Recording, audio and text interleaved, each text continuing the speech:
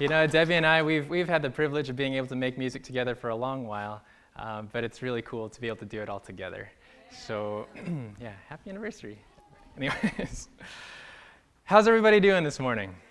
Yeah? You know, it is Sabbath. It's the day of rest. It's the day when we get to really, in the most existential way, take a breath and be refreshed.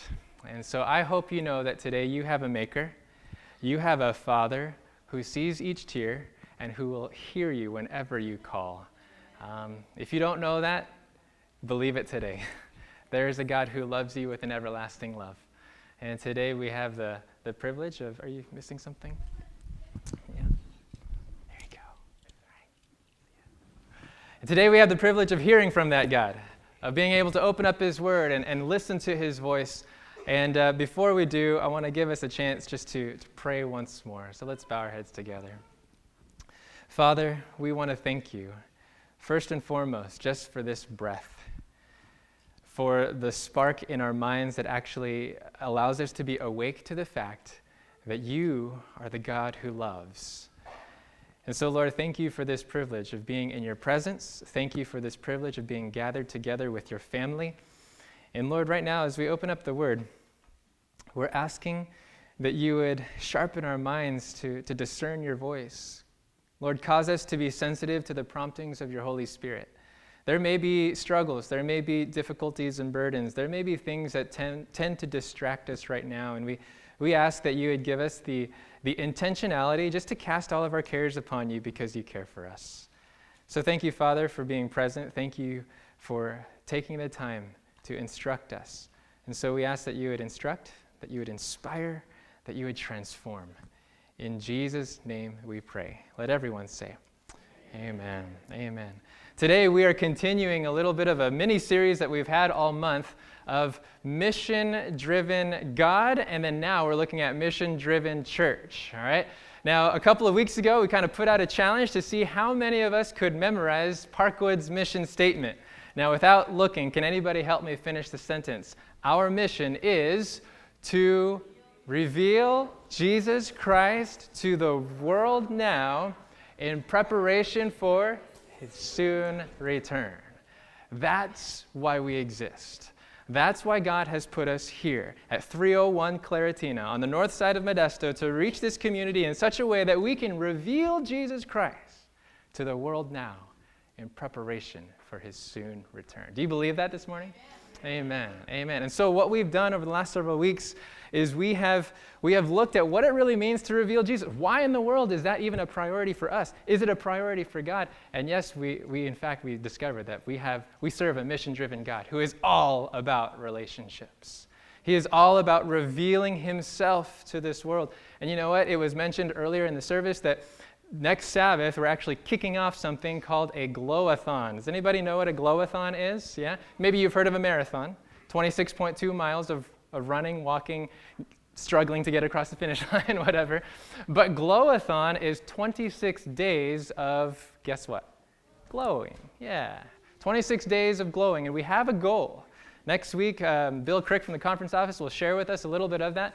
But several churches in this area, Ceres Church, Turlock, Modesto Westside, Modesto Central, Parkwood, we're all partnering together to do this major glow-a-thon in preparation for a prophecy seminar in which we hope that Jesus Christ will be revealed. Amen? And so that prophecy seminar starts in October. We're going to do 26 days of glowing, a customized glow track that advertises and piques interest for this prophecy seminar. Maybe you've seen the motorhome that's parked out in the back field. Have you guys seen that? Yeah. Some of us have. We're like, who is that? It's the speaker for our prophecy seminar, Chad Cruiser. And yeah, he was here back in April. Maybe you remember that health seminar that we did. Anyway, so just a sneak peek. Glow-a-thon is going to kick off. So if you haven't been, if you try to run a marathon without training, you're going to kill yourself, right? And so, hey, Glow-a-thon starts next week. Get in the habit. Kind of shake off the rust of your glow fingers. Here's something for you to read. Look for car door handles that you can kind of stuff some glow in. Just get in the practice. We're going to have those customized glow track here with us next Sabbath and for the next 26 days. And guess what our goal is? Should I tell them what our goal is? Sure. Our goal is 8 tracks per person per day. Does that sound like a lot? Oh, well, okay. Well, depending on your method of your distribution, 8 tracks. 8 tracks per person per day. For a congregation this size, that could total 20,800 tracks. But we're not going to think about the 20,000. We're just going to think about 8 tracks per person per day. We could do this, all right? All right? And what's cool is all the churches are trying to do this too. And so a little bit of friendly competition, peer pressure, positive peer pressure to keep each other going. Anyways, 50 ways to do it. 50 ways to do it. That's right, Anita. That's right, 50 ways. So if you got that sheet. Anyways, shameless plug. Let's move on. Mission-driven God, mission-driven church. This is what we're about. We're about revealing Jesus Christ, and we realize that the God who prioritizes relationship, he longs to reveal himself to this world, and guess who he uses? He uses people to reach people. Amen. He uses people to reach people, and when we found the example of Jesus' first followers in John chapter 1, remember Andrew and Philip, what was their immediate inclination? When they found Jesus, what was their immediate inclination? To find a friend to bring to Jesus, right? When they found Jesus, they wanted to find a friend who could find Jesus too. And this is our modus operandi as a church. We ought to seek to reveal Jesus, not just in the public, but also in the personal effort of revealing Jesus through the roads of relationships. We realize that when Andrew found his brother Simon Peter, when Philip found his friend Nathanael, it wasn't so much that they had this tricky way of inviting them. It's not like they had this compelling argument to give them, but the effectiveness of their invitation lay in the quality of their relationship. Do you remember that? The effectiveness of their invitation lay in the quality of their relationships. And 2 weeks ago, we kind of asked ourselves the question, well, how do we then build that kind of relationship with people? How can we build relationships of, I'll say 2 words, confidence and trust? How can we build those kinds of relationships? And that's what we're looking at today, Mission-Driven Church Part 2, because revealing Jesus Christ to the world, which is our mission, starts with revealing Jesus Christ in our relationships. If you believe that, say amen. Revealing Jesus Christ in the broad way ought not to neglect revealing Jesus Christ in our closest borders. And so, we can claim this to be true, we can say this, we can do that, but if we have no meaningful relationships with people, oftentimes all of our claims, all of our words will fall on deaf ears. People don't really care how much you know until they know how much you care. So how do we build those relationships of trust? That's what we're going to look at today. And what we're going to do is we're going to go back to the Gospel of John. So go ahead, take your Bible. We'll go to the Gospel of John. We've been in John chapter 1. And what we're going to do today is we're going to glance at chapter 2, chapter 3, chapter 4. We're looking at 4 different scenes of the life of Christ because we want to see how Jesus did it.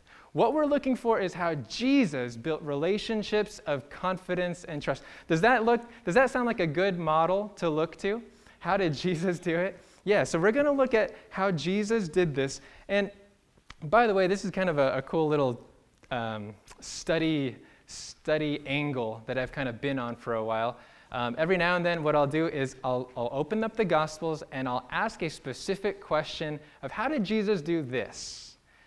And so then I'll just read the Gospels with that question in mind. And so maybe you've read through the Gospels and you're like, these are familiar stories, I know all about this. Well, maybe ask a specific question and that will kind of color the way you see those stories. So, for example, several years ago, I asked the question, how did Jesus lead people? How did Jesus make leaders around him?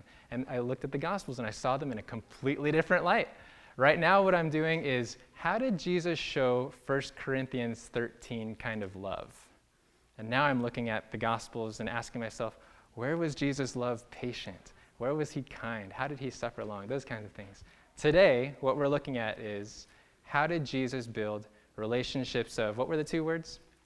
Confidence and trust. How did Jesus do that? That's what we're looking for today. So if you have your Bibles, you're opening to John chapter 2. And if you're there, go ahead and say amen.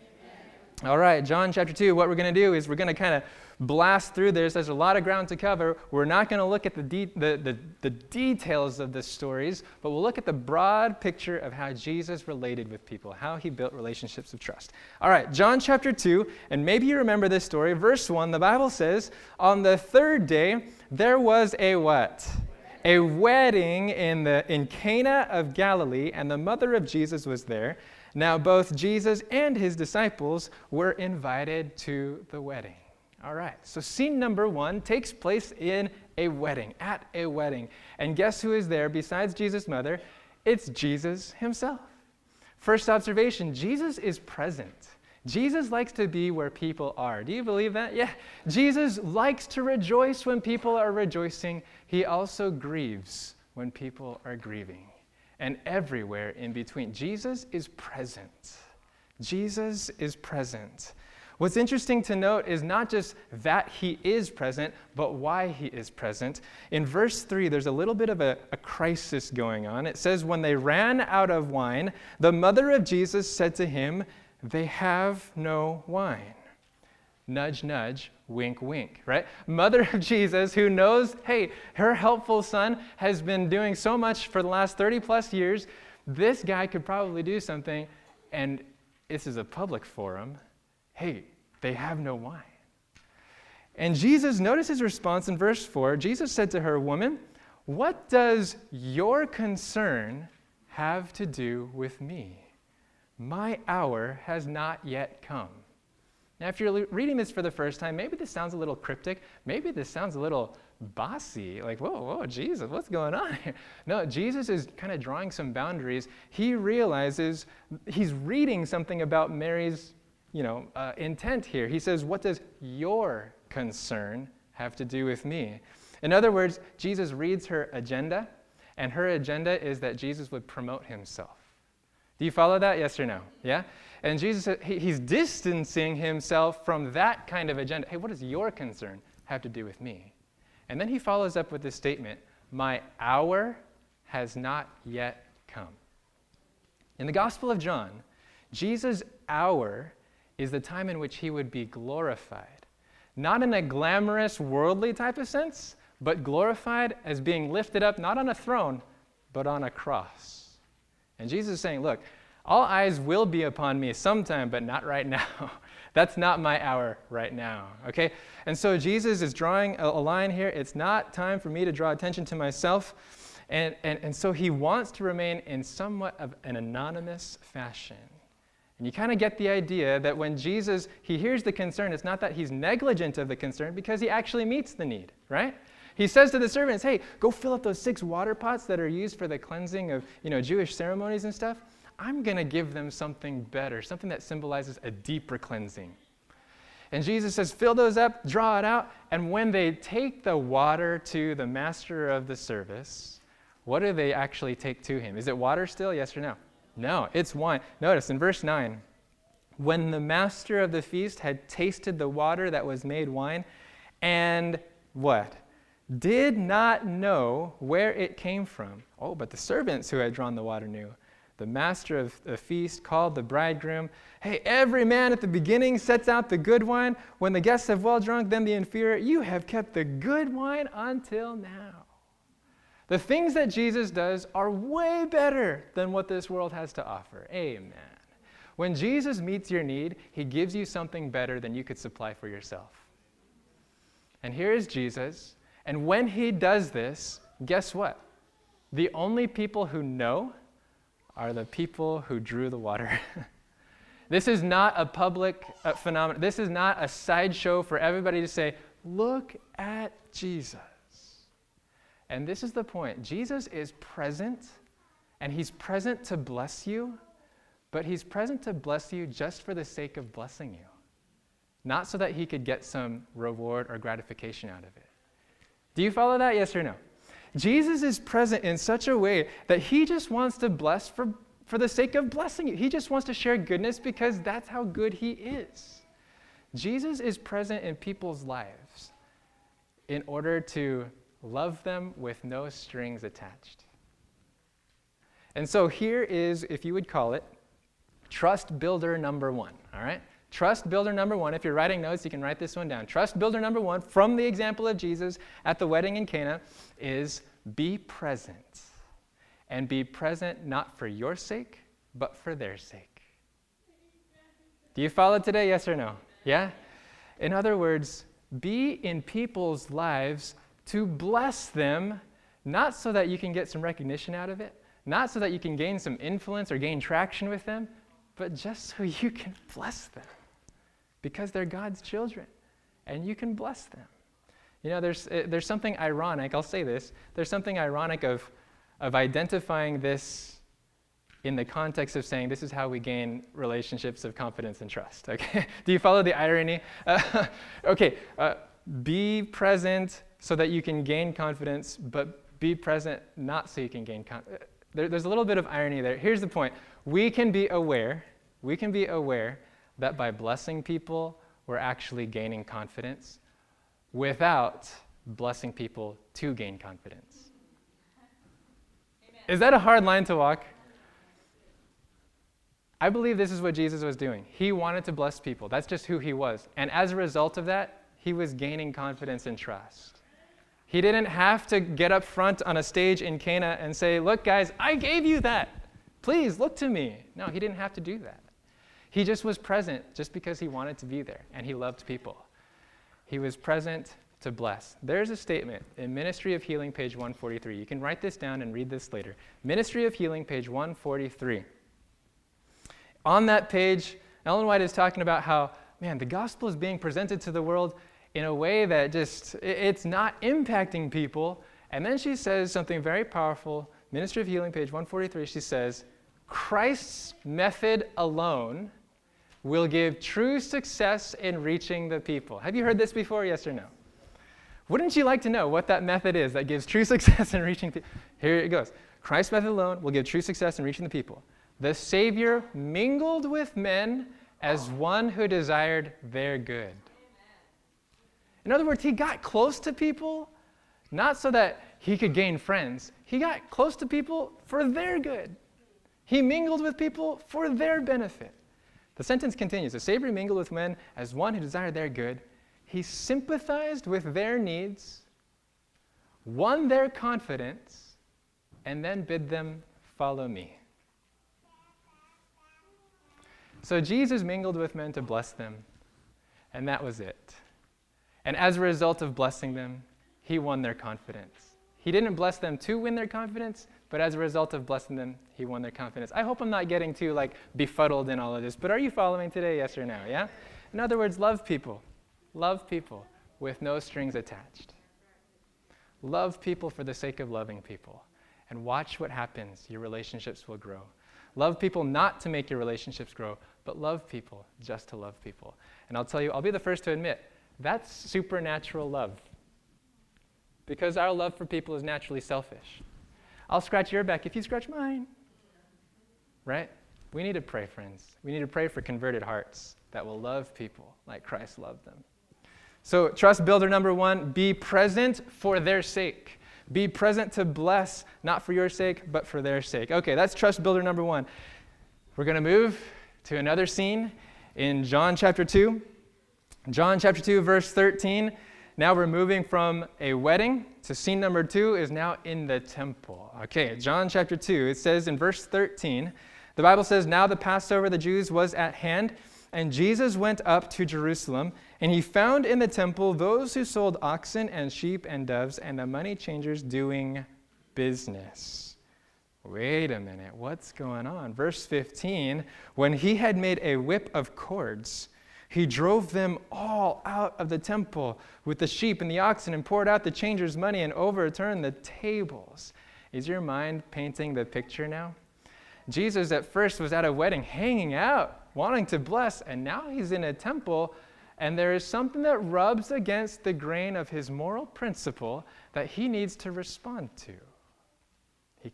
He cleanses the temple. He realizes that there's extortion going on, that there's embezzlement going on, and the services of God that were supposed to point to the Lamb of God has now turned into a commercialized industry that points people to worldly things. And so Jesus has to draw a line. And so here's something that I think is really big. Jesus is not afraid of drawing boundaries. In verse 16, he said to those who sold doves, "Take these things away. Do not make my Father's house a house of merchandise." I want us to notice something, that building confidence with people does not mean compromising moral principle. And so here's trust builder number 2. Trust builder number 1 was be present for their sake, right? Trust builder number 2, be willing to guard God's glory.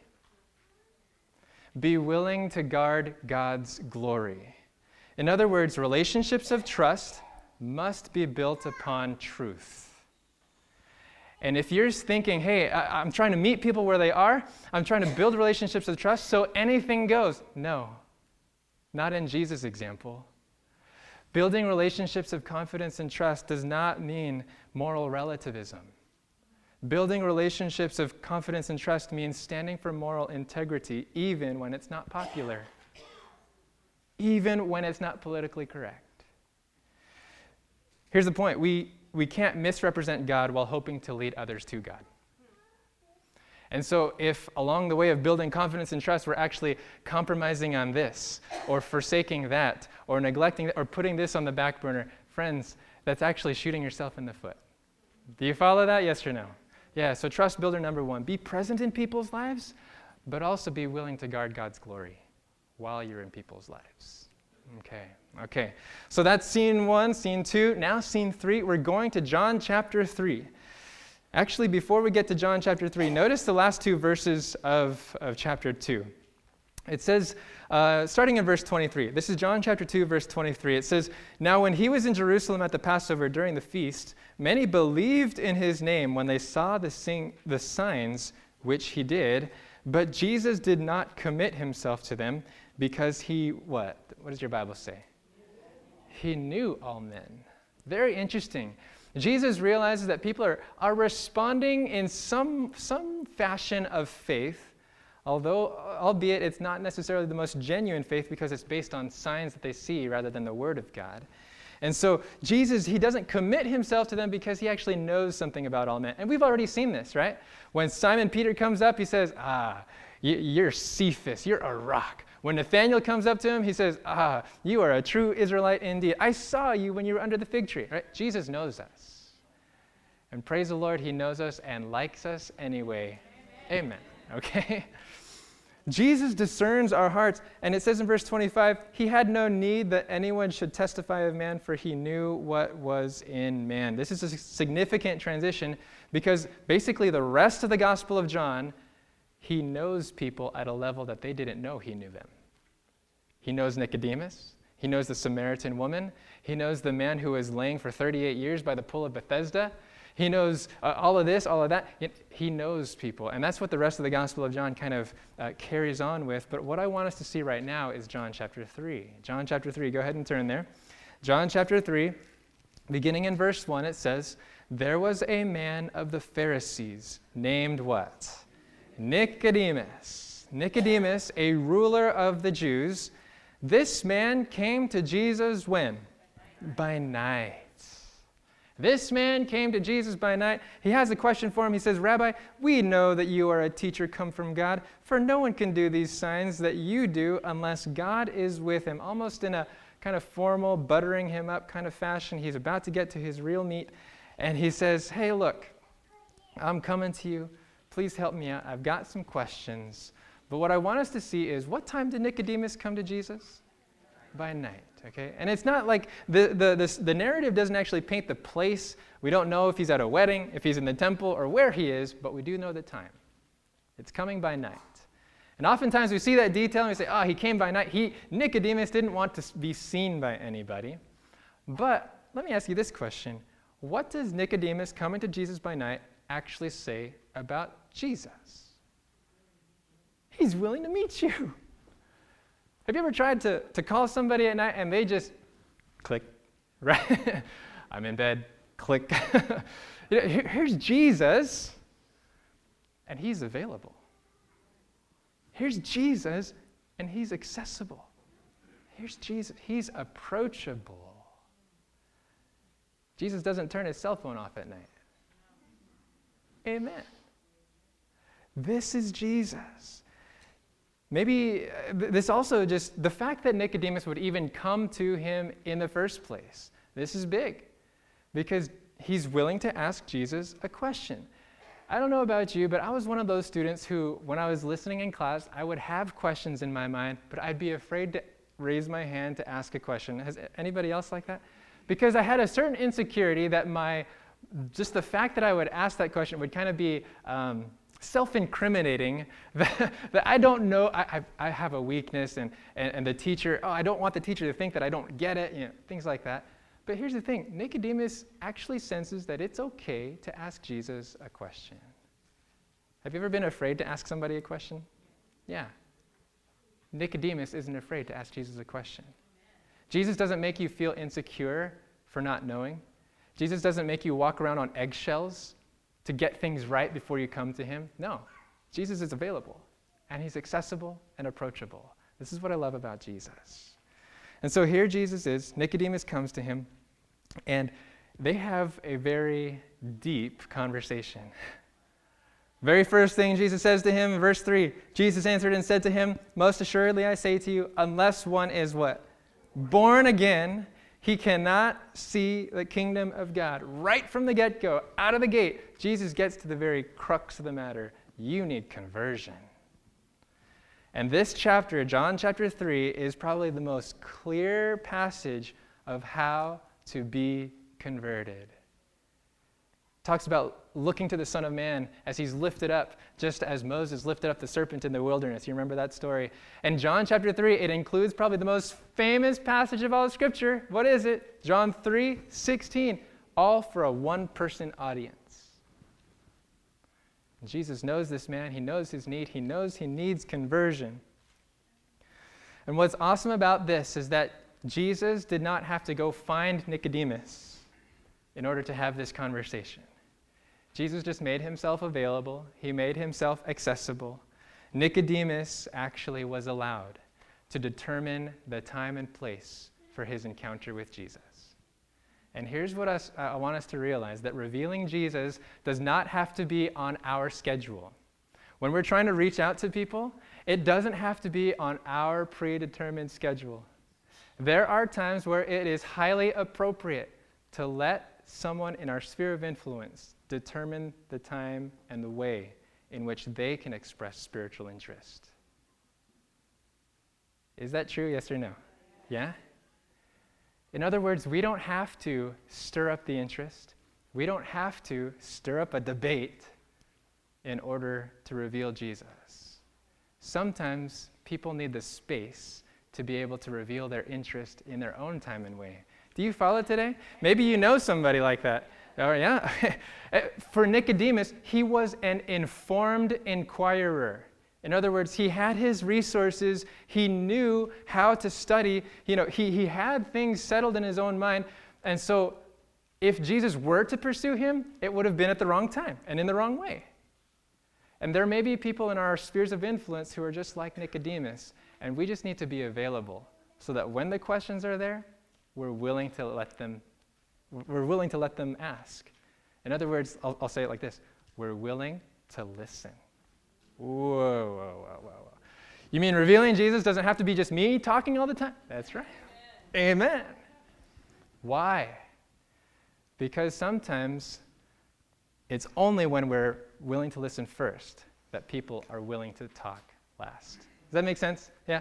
We open the door by being willing to listen. And so here's trust builder number 3. If you're writing it down, trust builder number 1, be present for their sake. Trust builder number 2, be willing to guard God's glory.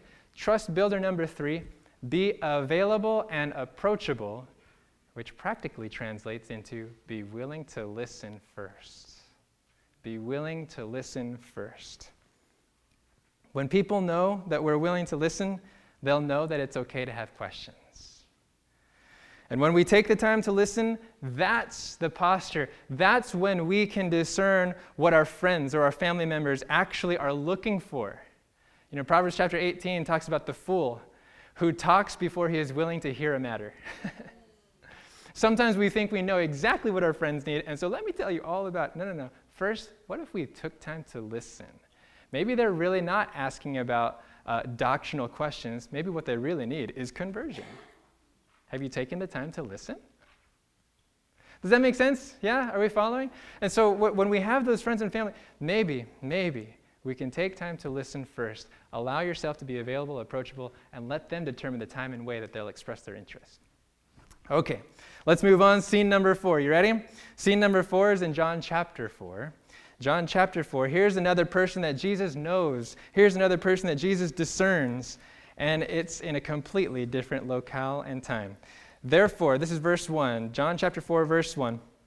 Therefore, when the Lord knew that the Pharisees had heard that Jesus made and baptized more disciples than John, though Jesus himself did not baptize but his disciples, he left Judea and departed again to Galilee. And this is a little bit of a narrative transition here, but I think it's actually interesting that Jesus is sensitive to the factors that actually work against confidence building.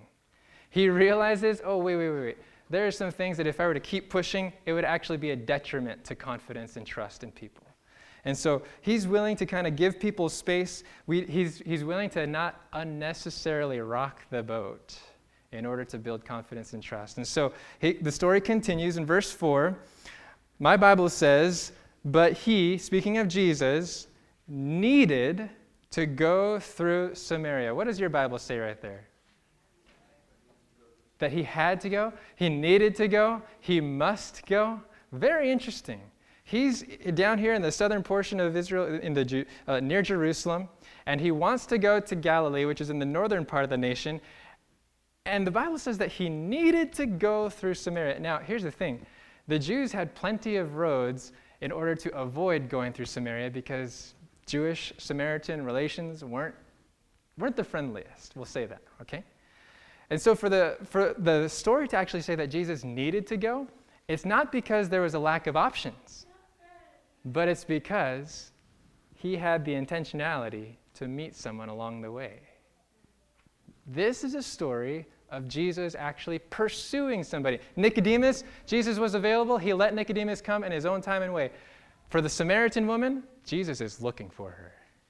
Okay? Jesus is looking for... There are times, friends, there are times where we don't just have to sit and wait in our hands and say, I don't have any responsibility to talk to that person because they'll come talk to me when they're ready. No, there are some times where we actually need to pursue people. Do you follow that? Yes or no? Yeah? So please don't come out of this place thinking that Pastor Godfrey is saying, I can be a lazy witness. All right? That's not what we're going for. We're just saying, understand people.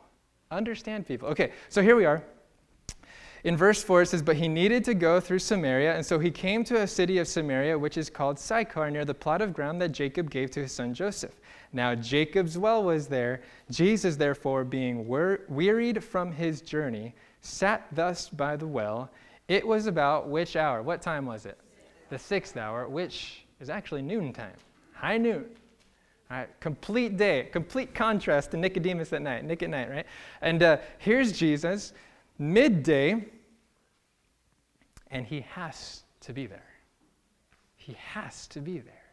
Why? Because he knows who he's going to meet there. He meets this Samaritan woman there, and he says to her, what is it? In verse 7, a woman of Samaria came to draw water, and Jesus said to her, give me a drink. Give me a drink. Jesus, the creator of the universe, asks for help. What in the world? What's going on here? Jesus understands this. One of the best ways to gain trust is to actually put yourself where you have to trust someone else. Did that make sense? In other words, sometimes the best way to earn trust is to show trust. Asking for a favor or asking for help actually puts you and I in a learner's position. It puts us in a position of humility and need.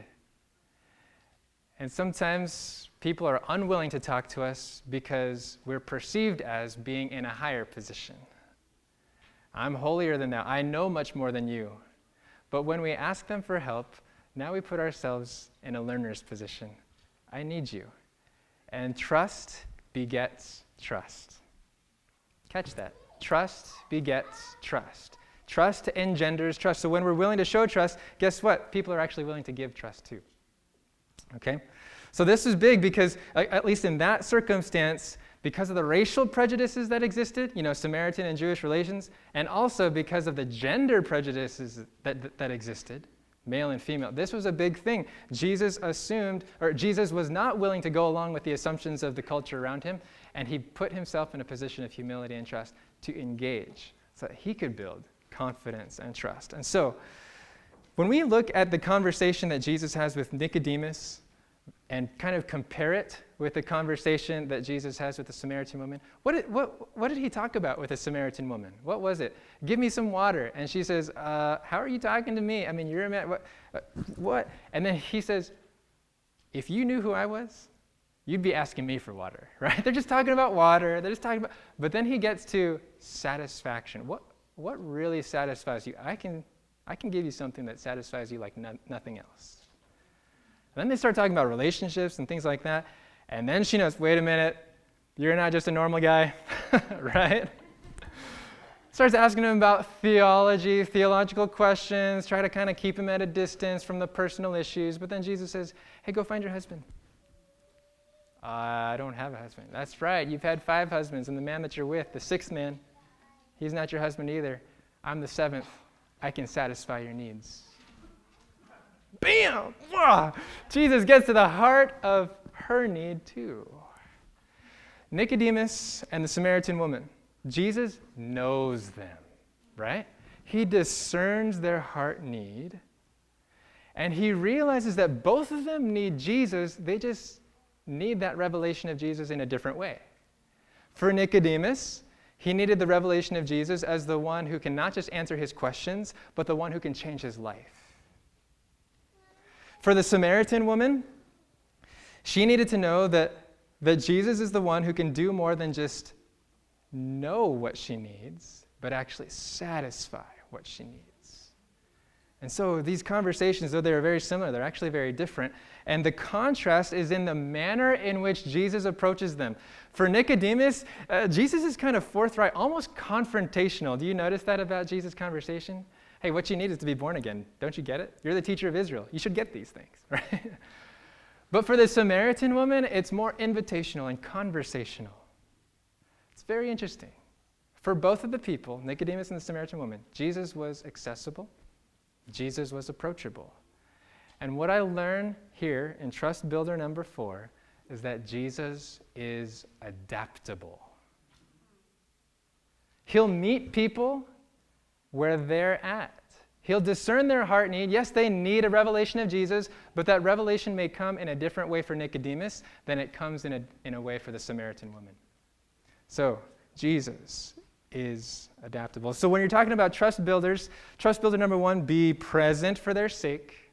Trust builder number 2, guard what? Be willing to guard God's glory. Trust builder number 3, what was it? Be available and approachable, and that translates into being willing to listen. That's right. Trust builder number 4, be adaptable. When you hear the heart need, don't assume that what you shared with your uncle over here is going to be the very same thing that your best friend needs right here. There is no cookie cutter to this.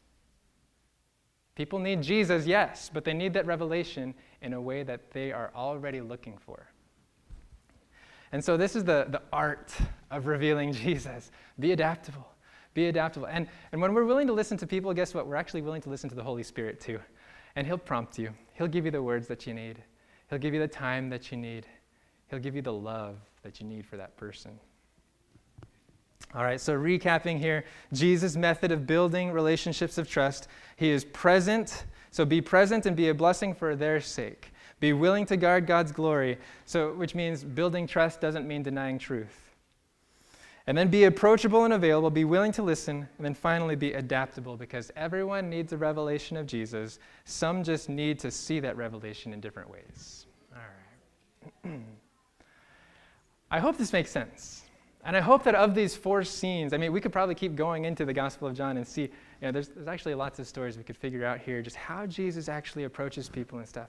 But I hope that just with these 4, you can now think of a family member or a friend that you've been wanting to lead to Jesus, and you just didn't have their audience, so to speak. Can you guys just take a moment? Think of one family member. Think of one friend in your immediate circle that you just have a burden to bring to Jesus. Can you think of their face? Can you think of their name just now? Give me a nod when you actually think of them. Yeah? Okay. You're thinking of them right now. Let me ask you a question. What is the quality of your relationship with them? On a scale of confidence and trust, how much confidence do they have in you? How much trust do they have in you? And if there is room for improvement there, then let me ask you the second question. What does God want me to do this week to build that trust factor? What can you do this week? What is God calling you to do this week or in the coming weeks? Because building trust takes time. Amen, right? It doesn't happen in an instant. Apparently for the Samaritan woman, it did. Okay. So nothing is impossible with God. Amen. Okay. But what can we do this week? What can we do in the coming weeks? With that one person, maybe there's a couple, maybe there's 3 people in your mind that you're just like, how can I build confidence and trust with them? I can look at this list, those trust building factors. I know what I need to do. I just need to be willing to be present. That's for me right now. I just need to be willing to be present and bless them for their sake. And that's what I sense God just saying, hey, look, do it. Just be there, be around, be available, that kind of stuff. But what is it for you? How do you need to build your trust factor with people? Are you thinking of that now? Yeah, give me a nod if that's something that you're, okay, yeah, it's number 1. Now it's number 3. It's 1 through 4. I don't know, whatever it might be. But friends, Jesus wants to reveal himself through you, through me. And if this is how Jesus did it, then by all means, let's do it too. Let's do it too. I realize that maybe here in this congregation, there are some of us who are on the side of needing that revelation ourselves. And that's us all the time, by the way. That's us all the time. So if you're needing to see Jesus like Nicodemus saw him. See him as the one who does more than just answer your questions. See him as the one who can actually overhaul your life. Maybe you need to see him like the Samaritan woman saw him. See him as the one that not just knows your deep needs, but can actually satisfy your deep needs. He can do that. He can do that. He can supply you living water like nothing in this world can. And so let's bow our heads together as we pray. Father in heaven, today we thank you that you're the God who knows us. Lord, you know our deep need for you better than we know ourselves. And so, first, I just want to pray for a converted heart. God, give us conversion. I also just pray that you would satisfy our deep need, that our cups would be filled and overflowing with the love of Jesus. And Lord, we give you permission that out of that love, if there are people that we can pour into, God, give us the eyes to see that. Give us the heart to want to do that. Lord, please use us to reveal Jesus to others. I pray that you would build the quality of our relationships with people, whether in an instant or over time. God, use the example of Jesus would you please just live out the life of Jesus in us? Thank you so much, Father, that you want to reveal yourself to the world through us. And we just want to say, here I am. Send me. Send me. Thank you, God. In Jesus' name, let the family say, amen. Amen. God bless you guys. There's special prayer time if you need special prayer.